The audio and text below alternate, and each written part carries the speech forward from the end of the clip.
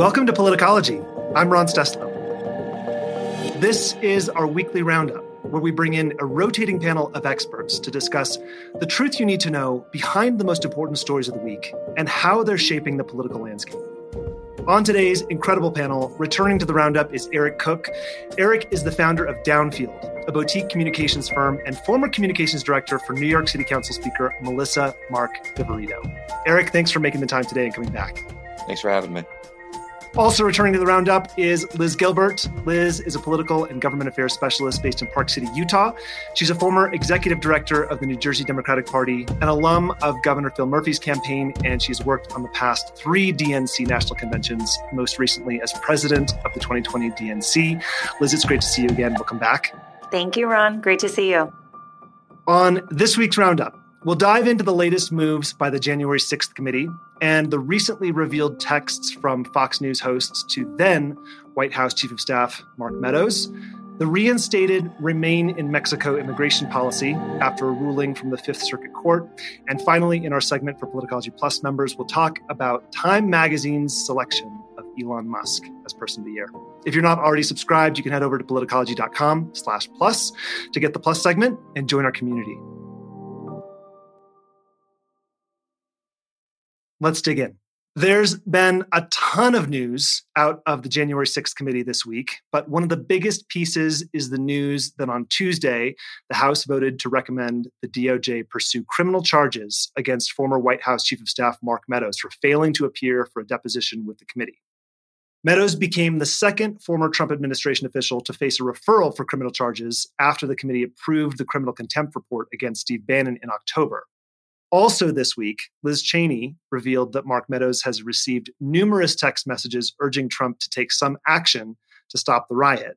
Meadows produced those without claiming privilege. Several Fox News hosts texted Meadows, and we'll get to them, but I want to start with the lawmakers who texted him. Most of their identities haven't been revealed yet, but Jim Jordan has confirmed that he is one of the people who sent messages to Meadows, and that read, quote, "On January 6, 2021, Vice President Mike Pence, as president of the Senate, should call out all electoral votes that he believes are unconstitutional as no electoral votes at all," end quote.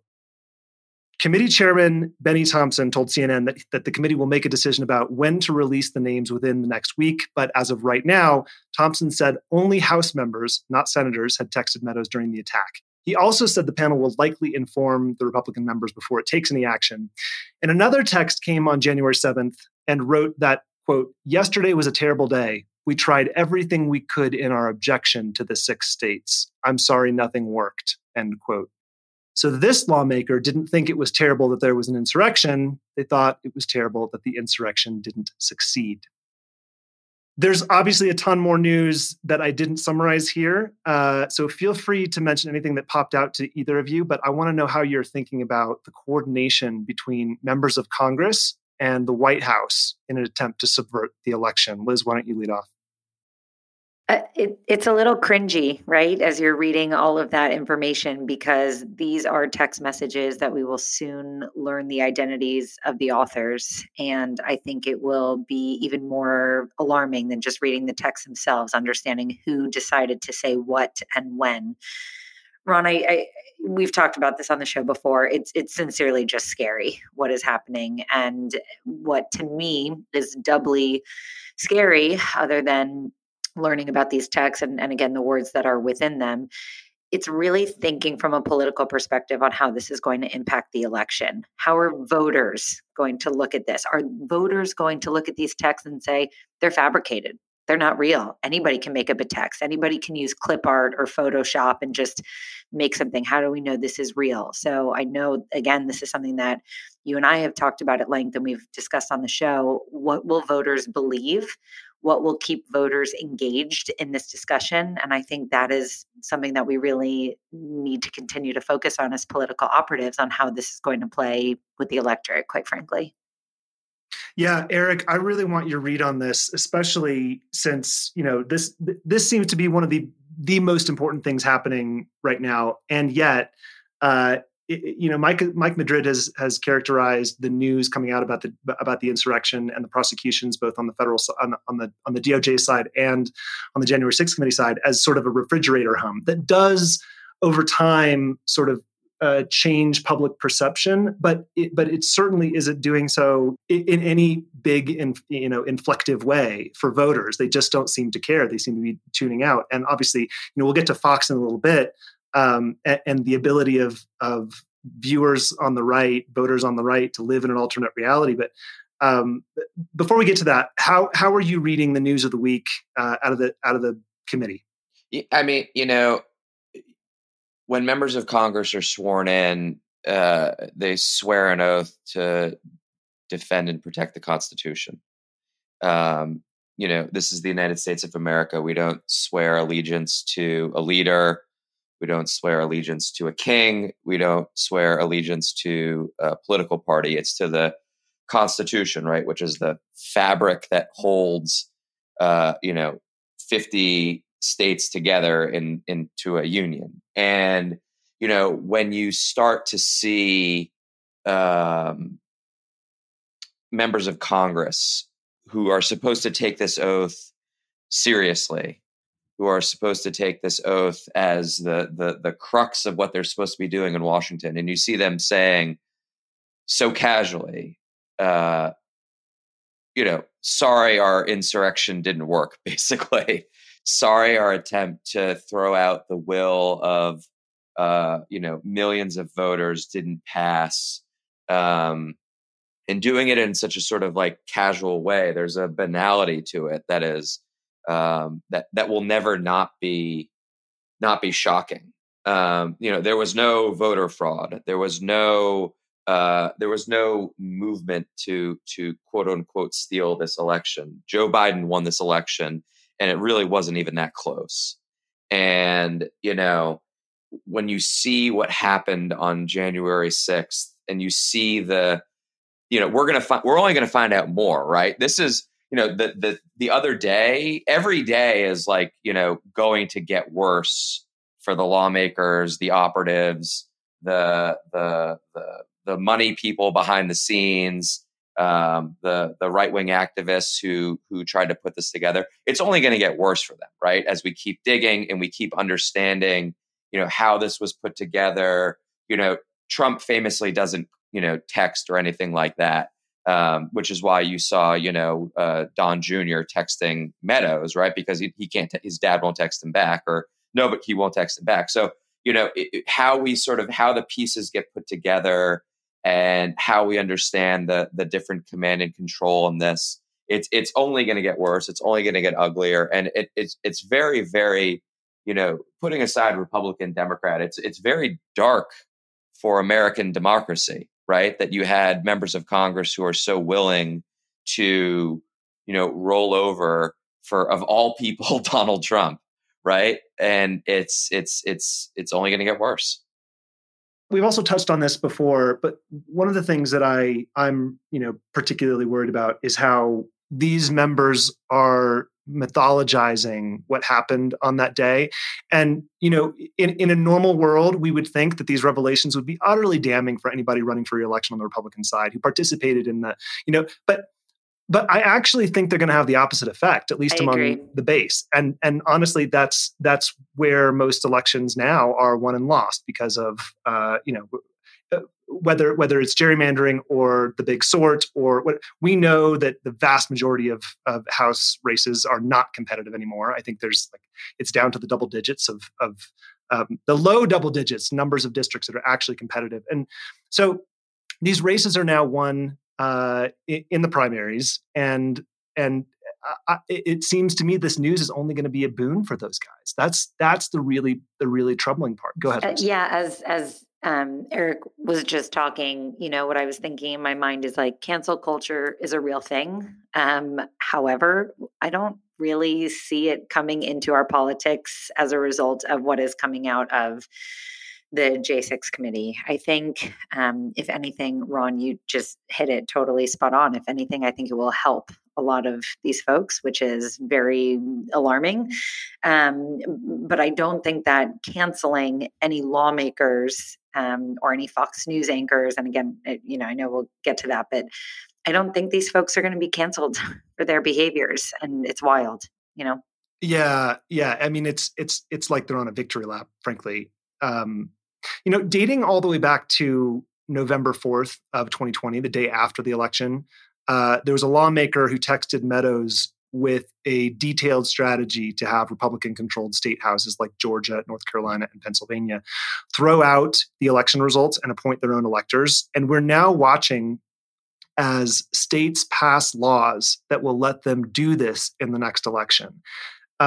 This is something that I can't stop thinking about. And I am becoming more and more convinced that the greatest threat to the American experiment is not it is not climate change. It is not inflation. It is not critical race theory. It is not even voting rights. Yeah. Frankly, it is legalized election subversion. Mm-hmm. That's what's happening right now, and Republicans are quietly laying the groundwork for that right now in the states. And you both work on the Democratic side of politics, and I wonder how you see Democrats. Okay, we've talked about this a little bit before too, but I want to dive in a little bit. It seems to me that Democrats have a hard time focusing on the states, and maybe that's because of a general preference for nationalized solutions. Maybe I don't know what exactly it is, but Eric, it does seem to me that Democrats failing to perform well or even focus on state legislative races, state and local authorities, it essentially cedes control to Republicans to do what they want at the state level. And that's exactly what's happening now. They're just really good at focusing on these unsexy statewide and local county offices that actually are the hinges of democracy. And that's what we see them trying to replace right now. So I wonder whether it's from a tactical perspective or from a communications perspective, what do Democrats need to do? What do you think they will do? And how are you thinking about that? I think part of it is it is a little bit of unluckiness, right? Like in 2010, Democrats lost a whole host of governorships, state houses, state legislative races, and that sort of set the tone for the next decade. As Republicans could draw the lines and do a lot of these things that we're seeing now.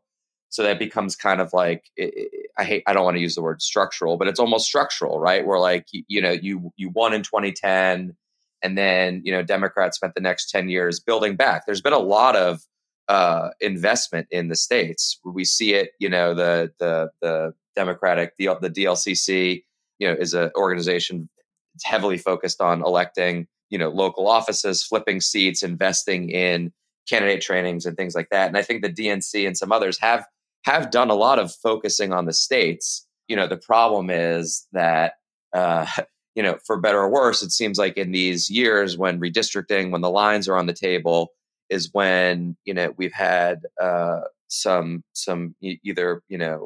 poor results. But to one thing you just said a moment ago that I think is important, you were talking about Republicans and you were talking about January 6th, and you're talking about the election. There is no incentive structure for Republicans to not sort of go along with all this, right? There's a guy running Ohio Senate named Bernie Moreno, I think his name is, and right after the election, he was like, "Guys, the election wasn't stolen. It's time to come together, time to unite." Now he's running an ad that says President Trump said the election was stolen. He was right. What changed? He's running in a Republican primary, right? Like there's no permission structure for Republicans to go against this stuff. And that's where, it's a huge problem. Yeah. Liz, what level of concern should we have about this frankly legal strategy to subvert elections in 2022 actually playing out in the next election cycle? Yeah, and Ron, I know I've said this before. I don't know if I'm sometimes on your show as the resident Democratic naysayer, but I have far less kind words to say than my dear friend Eric here. Look, I am an Obama Democrat. I think he is a really inspirational leader. I think he did some pretty amazing work. I think he is a great person. That said, when you look at his politics and how he handled, politically these different elections at the state level that you were speaking about, specifically, more than 1,100 state legislative seats were flipped from blue to red during the Obama presidency. And so you could say maybe they were just so focused on national policy, foreign policy. I mean, to not take the time to work alongside the DNC, which is the political arm of the Democratic Party, and of course of the White House when the Democrats are in control. And you could argue that maybe the right leadership wasn't in place, or, to Eric's point, 2010 was just unlucky. I don't subscribe to that as somebody who worked at the DNC and someone who, has hung my hat in those cubicles for a time. I think that Democrats do not focus on the states. I think that people are finally waking up to that over the last couple election cycles, in particular 2016 with a Donald Trump victory. He didn't win because of his incredible national policy perspectives, and obviously losing the popular vote. Some people would argue that he didn't even win in the first place, but it was all about the states, and it was all about the Republican focus on these state houses and going after, when you talk about races that aren't sexy, who really cares from a grassroots or a donor perspective? I want to go after the secretaries of state races. I really want to focus on attorneys general races. No one was thinking that until very recently, but Republicans do. And this is why they are so successful. So back to your point, going down this discussion path, when you are talking about, delegitimizing our democratic process, it's because Republicans methodically, cycle after cycle, have gone after the races for the positions in states that can or won't certify these elections. And they've done it expertly, and they do it with very tested, perfected rhetoric.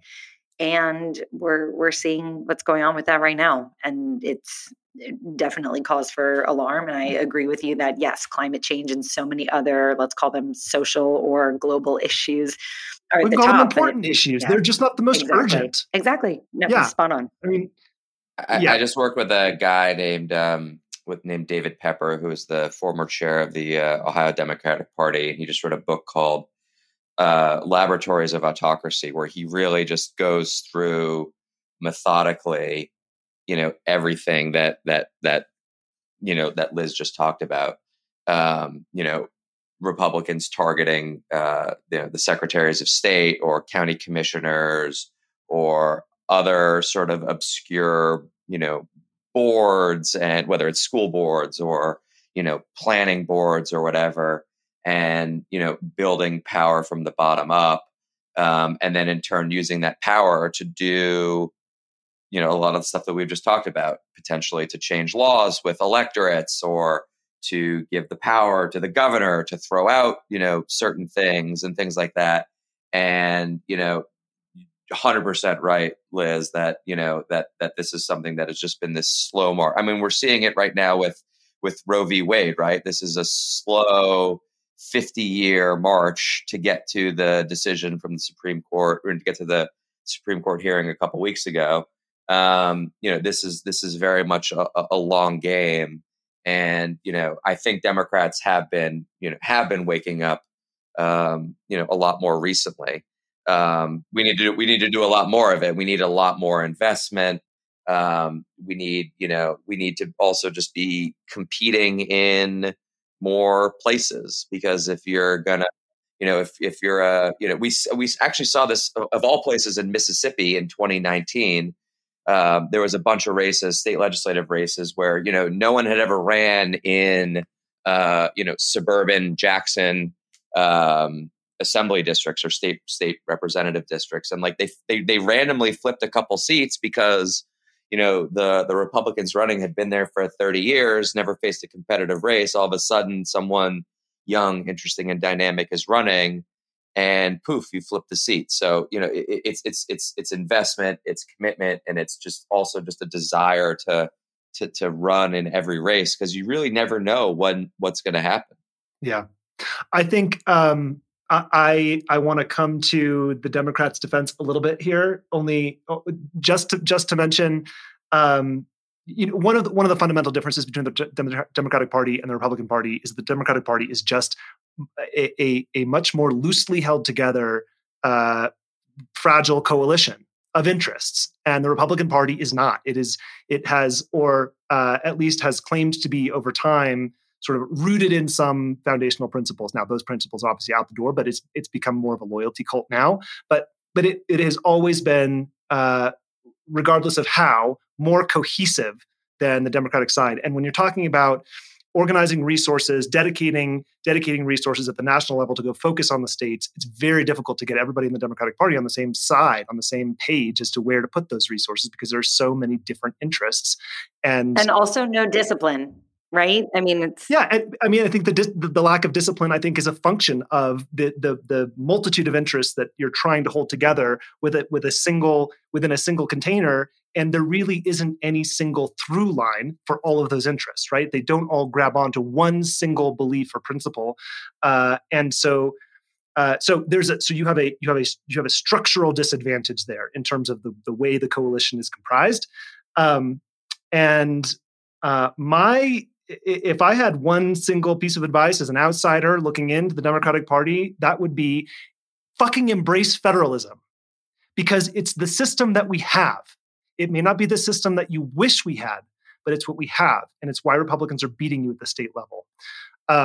So it's funny you say that, because I've been thinking a lot about state races, recently, and it might shock you to know that in 2019, Tate Reeves in Mississippi. Actually, I'm going to ask you this: how badly do you think Tate Reeves in Mississippi? How much do you think he won by in 2019 in his governor's race against a Democrat? I don't know. I have no idea. I guess 5 points. Almost right. 4 points. Oh. Only 40,000 votes. Right. Wow. 40,000 votes in a state that has incredible amounts of disenfranchisement from, because of laws against people who are formerly incarcerated voting, but you start to think about it, right? 2019, it's an off year. It's designed intentionally to suppress Democratic turnout. If it's a presidential year, it's going to be different, or in a midterm type year. But that's not that far off, right? That is in a state like Mississippi, where the media markets are not very expensive. You're not talking about that much investment needed to get a really, really dynamic, interesting candidate over the hump. Kristi Noem, another red state governor who we see running around on television all the time, wants to run for president. Clearly, she won by like 3 or 4% also.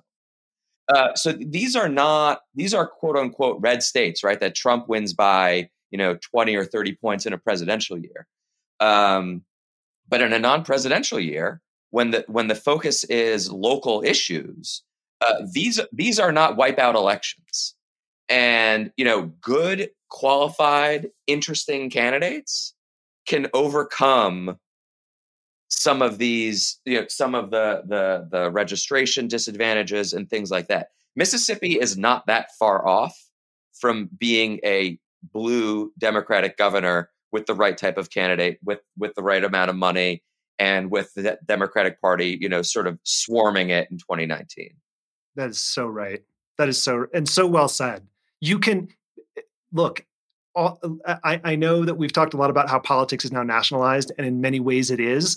But you can if you pay attention to the constituency to which you are appealing with the right candidate and the right message, they may not pass a national Democratic litmus test for what the Democratic Party, or at least the elites in the Democratic Party, want its representation to look like. But if it moves the needle of the balance of power in the right direction, it's a win. And my appeal to the Democratic Party right now is that we need you to do that.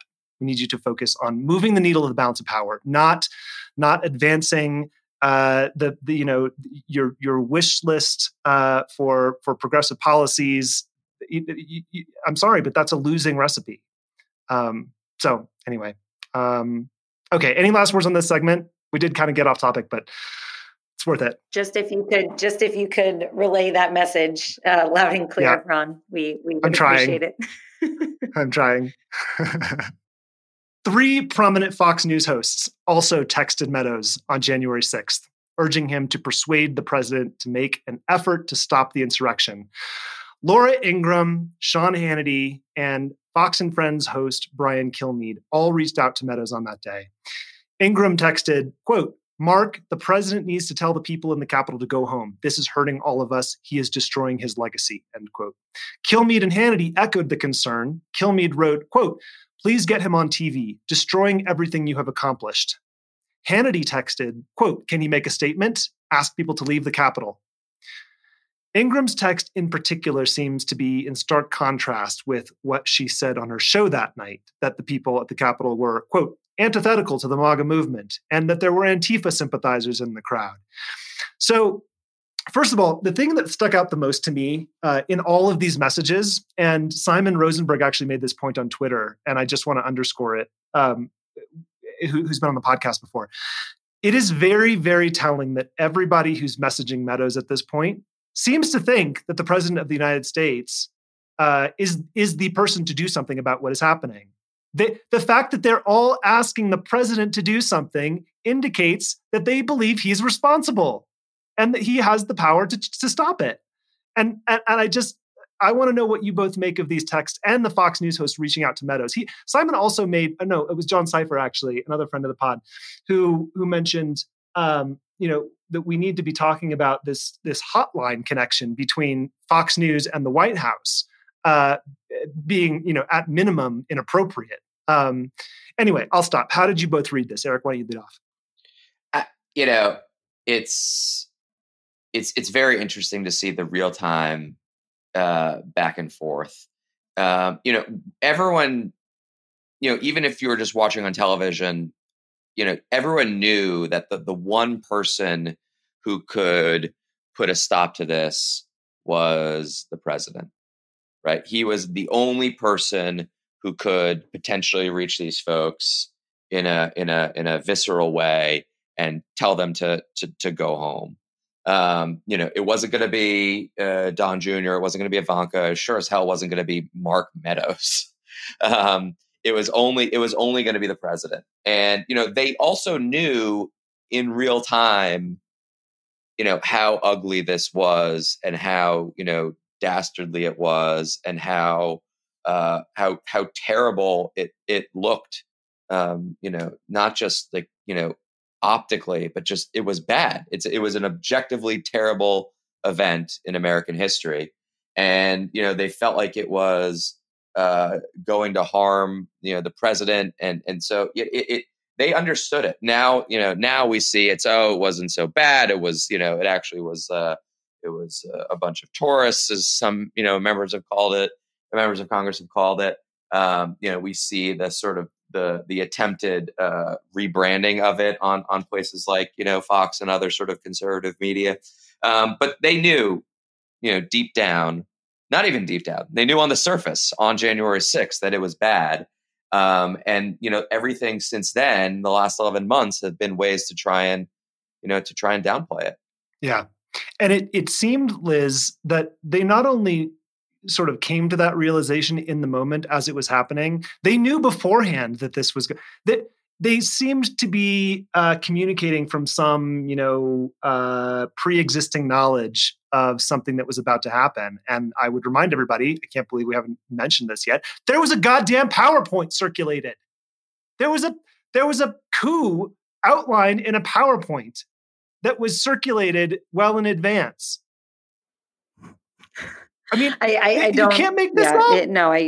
Laughing is certainly the wrong reaction from me in this moment. But it's, Ron, your energy around this topic is something that I obviously share. Look, my issue with watching what is happening with the Fox News, let's say, truth coming out, which again, in the same sentence is a pretty rare thing to say. It's really hard for me to read this coverage and not just think of this show Succession and be like, this is very real. The way that the media operates within government non-confines is extremely real. I think to your point about having a hotline where Fox News anchors can go right to the chief of staff to the president of the United States. That in and of itself is an issue. I mean, the fact that you bring that up at the top of the segment as like a, this is just another thing happening, that in and of itself is so damn huge that I am hopeful that the J6, committee will continue to impress upon kind of those levels of communications.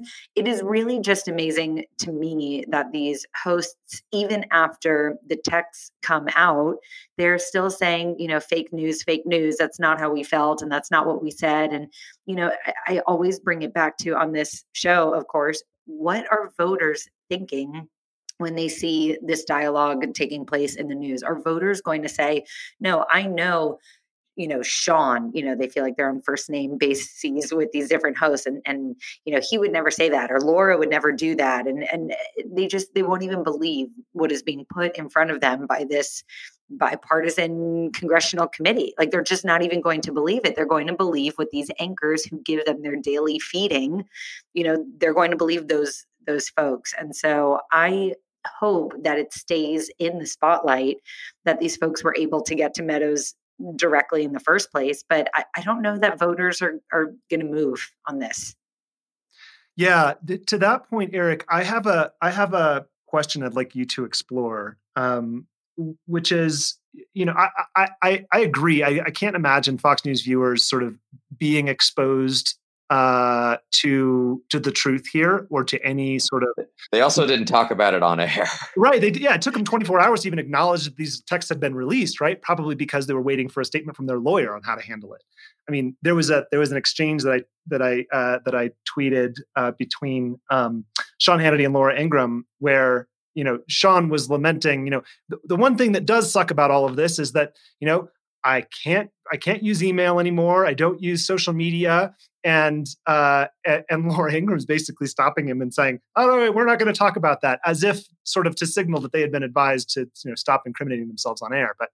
But I want to get at the viewers who are sort of relying on this, quote unquote, I'm putting this in air quotes, news network to become more informed. At least there's some segment of them that are.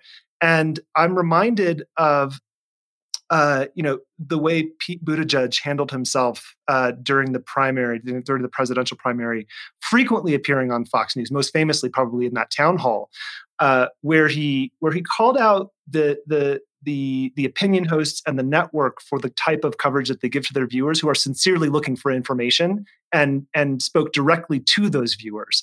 And I wonder, and I don't necessarily know the logistics here or how feasible it is, but why don't we see more credible Democratic messengers getting booked on Fox to at least try to insert some reality or an alternative perspective into the programming?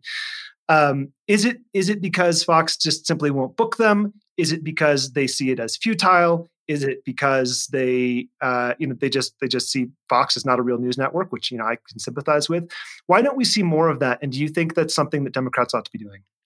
It's funny because I could tell where you were going with the question as part of the windup, and I was going to be like, oh well, Pete goes on and does great. Yeah, he does. I agree. I think you can't leave to the point we made earlier about competing everywhere and going for every vote. That means you have to. I do think Democrats should go on. I think but I think it takes a certain. Pete does excellent in it because Pete is one of the premier communicators in the Democratic Party, and one of the premier Democratic communicators in the last decade, I would say, as a messenger. He is incredible at it. I've seen Jake Auchincloss from Massachusetts, congressman. He went on repeatedly around Afghanistan, around the withdrawal. Former Marine, freshman Democrat who did excellent in that environment. I think it takes a certain type of Democrat to do it. I think it has to be someone who is you're not going to get. You're going to get leading questions. You're going to get topic changes. You're going to get all sorts of things. I've done Fox News before, and I've had I've had very nice experiences going on. But I think that you just need to be ready for ready for the way that they're going to ready for the way that they're going to come at you. And you also have to, know how to deny the premise of the questions, which oftentimes are leading or slanted one way. It just requires a certain type of character to do it. But I don't, Bernie Sanders has done Fox News, and he's great at it too. Because he kind of knows how to, he knows how to speak to the audience. Amy Klobuchar has done Fox News and has done it well. So it is there. It's certainly not ubiquitous, but it's a terrain that Democrats have to play on, because at the end of the day, Fox News does also have a fairly large Democratic audience too. So you're just missing out on whole swaths of voters if you're not competing and talking to them. Yeah, that's a really important point that is so often overlooked. It isn't just a monolithic Republican audience that they're talking to. Yeah. I also think it's worth noting that Fox probably, this is me assuming here, but they probably choose to elevate the most extreme voices. They probably love when Bernie Sanders is booked on the show, right? Because they use him as a punching bag. I'm sure he does perfectly well, representing the progressive wing of the party. But Fox News knows that it isn't representative of the Democratic Party writ large, right? It's if we're going to compete for every vote, if we're going to try and talk to everyone, then we're going to we just have to try and talk to everyone. Earlier this month, the Biden administration relaunched the Trump administration's Remain in Mexico border policy. The program allows officials to send non-Mexican immigrants to Mexico to wait for their U.S. immigration court hearings. Now, under the Trump administration, thousands of migrants were sent back into Mexico and resided in makeshift camps along the northern border, often in very dangerous conditions. Biden pledged to end the program and begin the process of admitting migrants who had been subject to it. But a federal judge in Texas ordered the administration to revive the policy.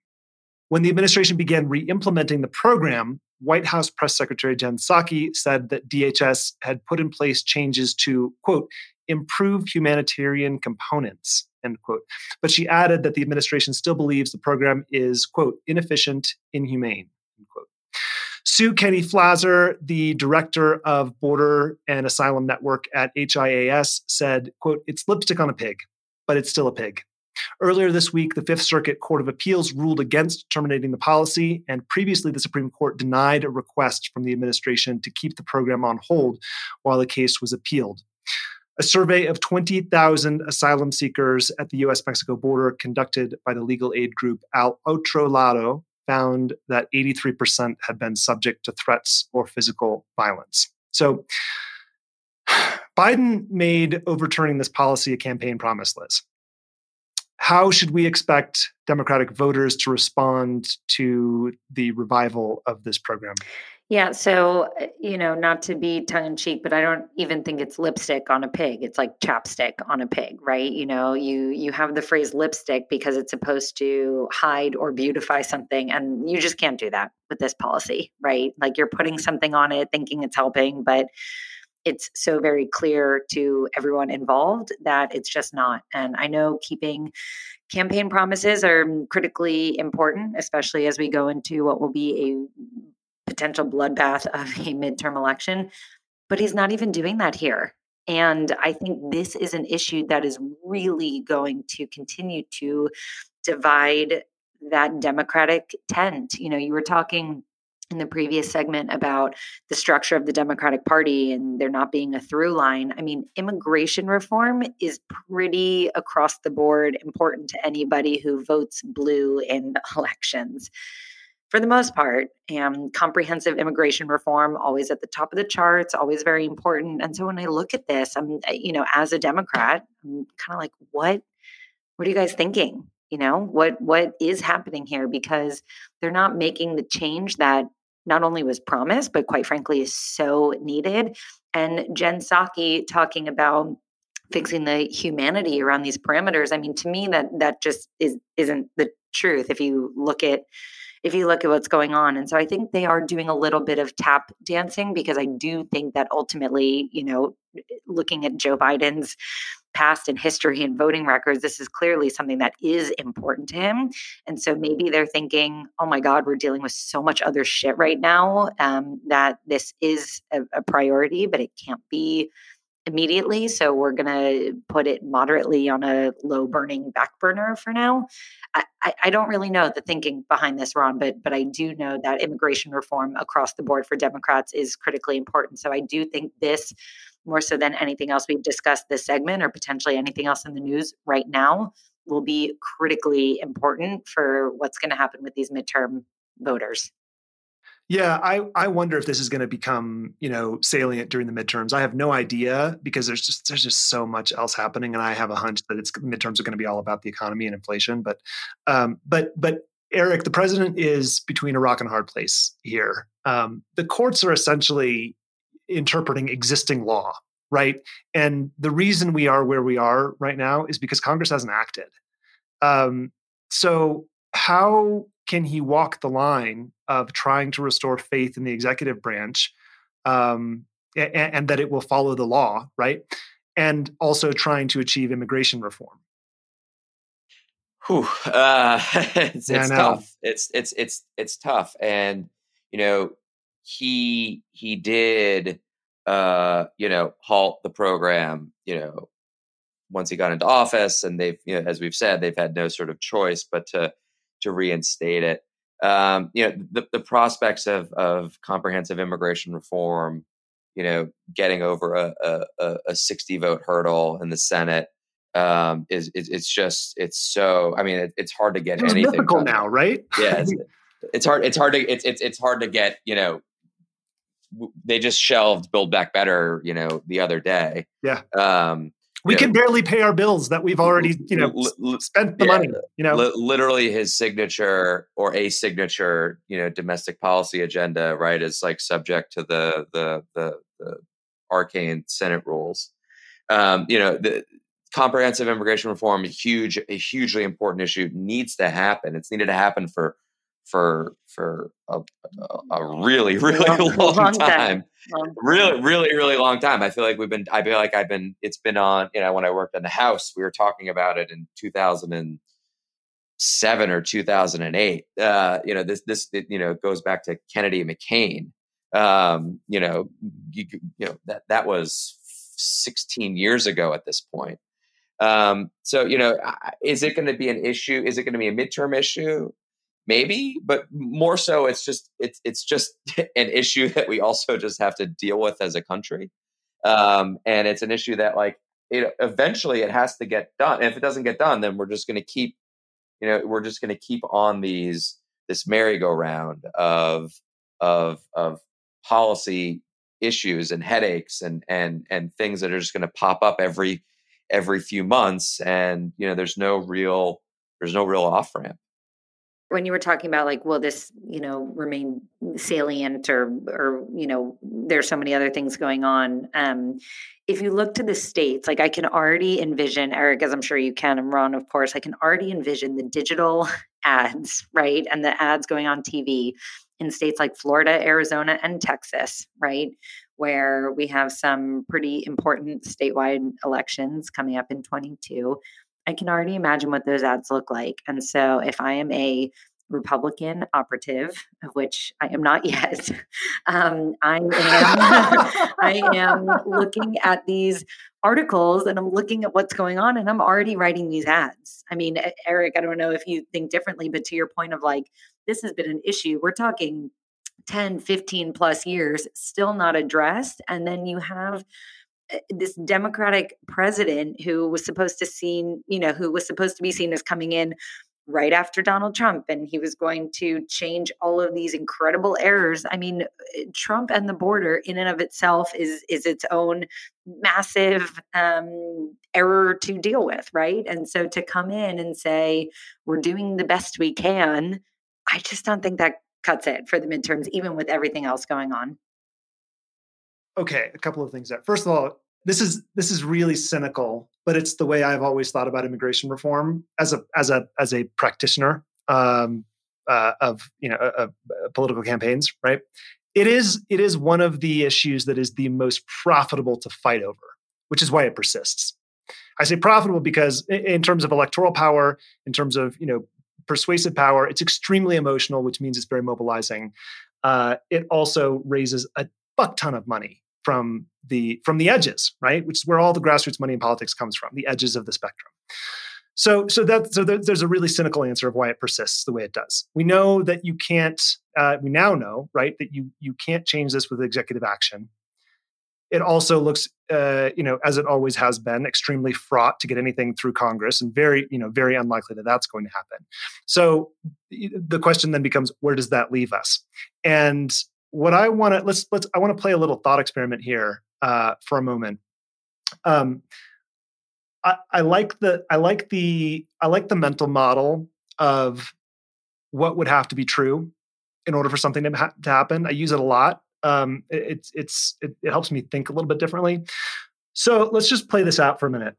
What would have to be true in our politics, in the way power is currently situated, for immigration reform not only to be like the number one issue in front of the voters that everybody cares about, and also for there to be a path towards something meaningful happening, right? In what way would the landscape have to be different than it is now? What levers would have to have power exerted on them in order for things to be different, right? How would things have to be different in order for immigration reform to happen? And I want to inject one additional thought from our good friend Mike Madrid about Hispanic voting trends, because obviously this is what lawmakers talk about behind the curtain, never in public, but the political implications of immigration reform. If you take California, this is something Madrid's been working on recently, diving into these numbers. If you take California out of the national sample, because it's performing Hispanics, Latinos in California are behaving differently than Latinos in the rest of the country. So if you remove California from the sample and look at Latino voting trends everywhere else, they're getting Republicans are getting about 50% of the Latino vote, which is astounding, also alarming for Democrats. It has to do with the way they do or don't resonate with the idea that they're an aggrieved minority. And increasingly, Hispanics do not see themselves as an aggrieved minority. And many of them, in fact, identify as white. And so I want to put that on the table and see what you think about this thought experiment, how the landscape would have to be different. Eric, do you have any thoughts? Well, we can't think of the vote, first of all, as monolithic, right? There's a whole host of different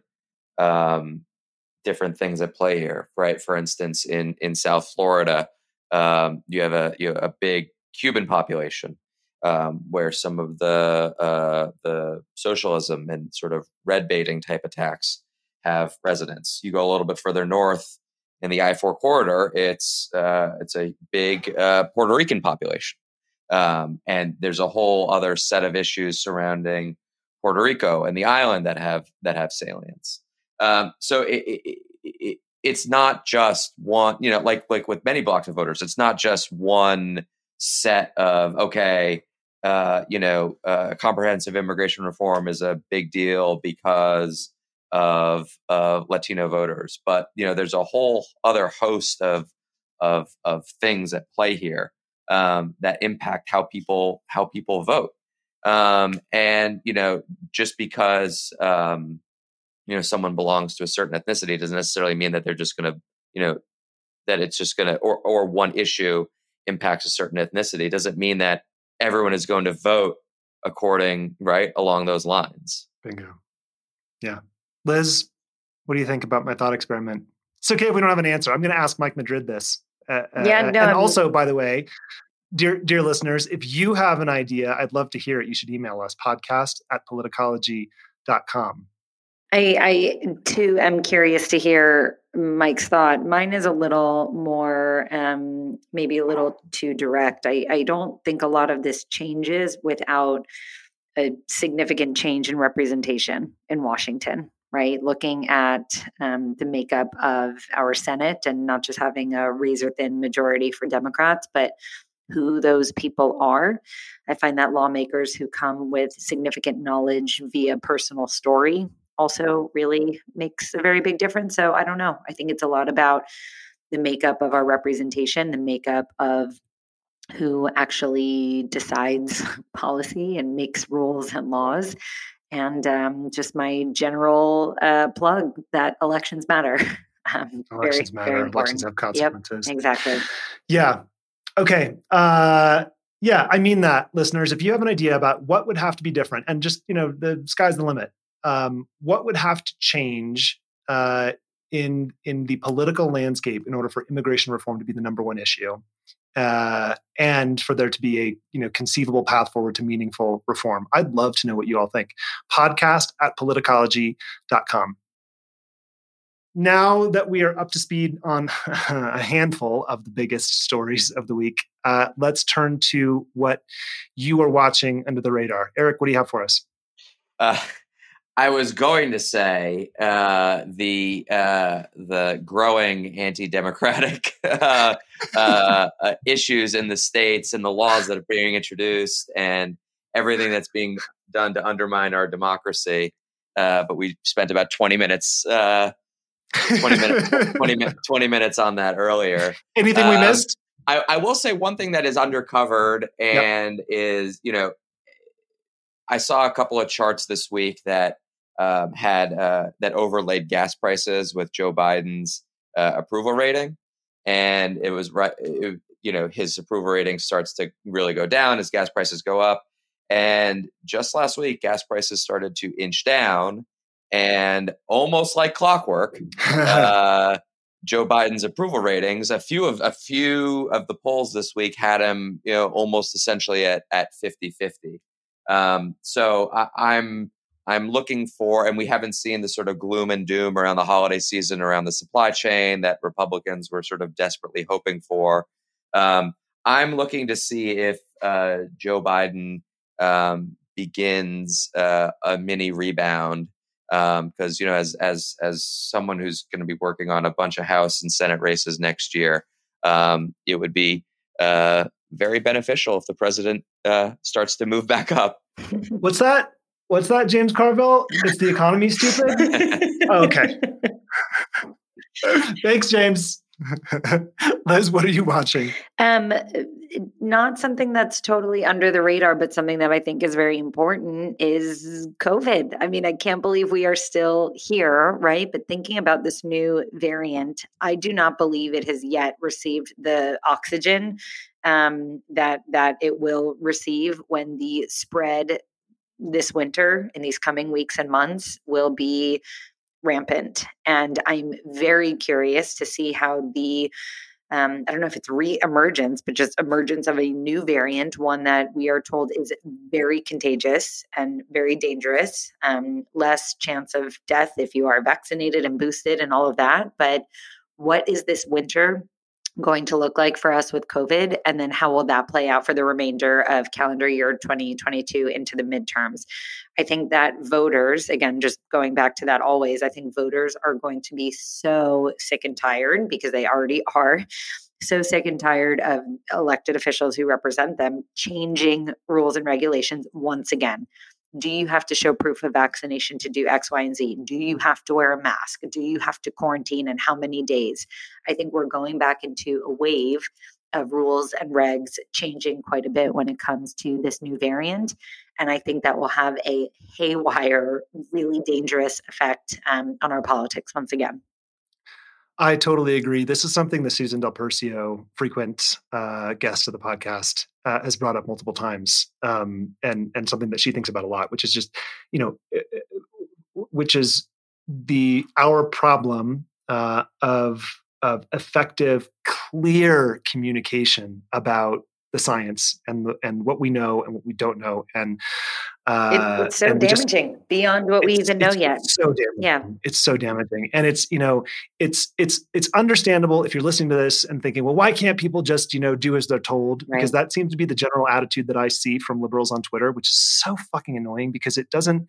It like if you can't make clear sense of of the danger and the precautions that you're supposed to take, it further decreases trust in every institution that matters, and that is sort of the global devastating trend that we're all trying to deal with right now. 100%. I mean, we saw it in New Jersey and Virginia in their elections this year, more so in New Jersey, where the incumbent Democratic governor and my former boss shouldn't have won by a razor-thin margin, but it comes down to the communication around how to best protect yourself and your loved ones from this virus. And with the lack of clear communication, I think that has already permeated into our politics in a very significant way. But I think that will, in addition to the economy and inflation and so many other household issues, I think we will see COVID rear its very ugly head once again in our politics. Yeah. And I get it. Look, I get it. It's difficult enough to follow novel science about a novel coronavirus in the middle of a pandemic. I get that. And it's difficult, as difficult as it is to follow the science, it's even more difficult to distill that science into some, simple message that the public can understand and act upon. But we just have to do better, and we have to be more honest, and we have to trust the American people, right? I have a fun one today. There is a Danish investment bank called Saxo Bank, which you may have heard of, may not have heard of. Every year around this time, they issue a list of predictions for the coming year that are intended to be provocative while still rooted in objective reality, things that we know. And last year, they accurately predicted that a successful COVID vaccine would help return life to normal and cause a spike in inflation. And I'm using a summary from Finimize, which is a great, financial tracking app that distills financial news. And Saxo Bank just released their quote unquote outrageous predictions for 2022, and 3 of them caught my eye because they align with some of the topics and the way we've talked about things on Politicology. The first one is they predict that U.S. consumer price inflation reaches 15% as companies are forced to hike wages to attract workers. And I thought this was particularly interesting given the news from the Fed just yesterday or the day before, where they are signaling multiple rate increases in 2022 because they recognize that inflation is getting out of control. So there's one. 2, inspired by the threat of inflation, governments row back on their commitments to replace fossil fuels with greener forms of energy.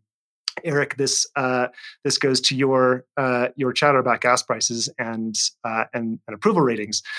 Quote, the plan is sold as the only pragmatic way to bridge the reality of our energy-consuming present with the desired low-carbon future, while also limiting the risk of social unrest caused by rising food and energy prices, end quote.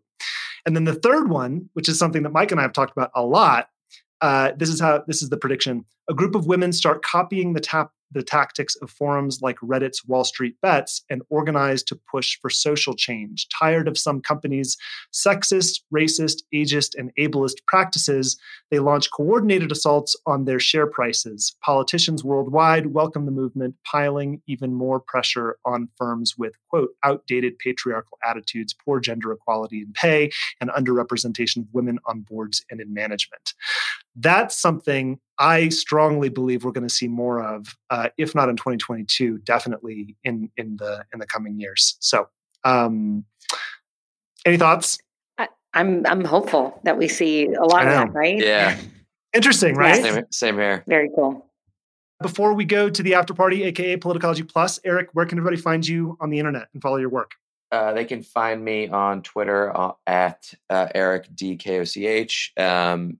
And as you said earlier, founder of a communications firm called Downfield. Great. Liz? I'm on Twitter at _Liz Gilbert. And I'm at Ron Steslow on Twitter. Thank you to everyone at home and on the go for listening today.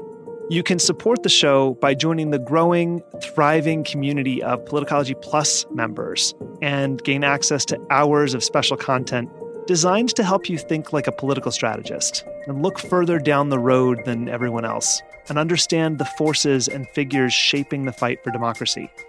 You can unlock this premium content at politicology.com/plus.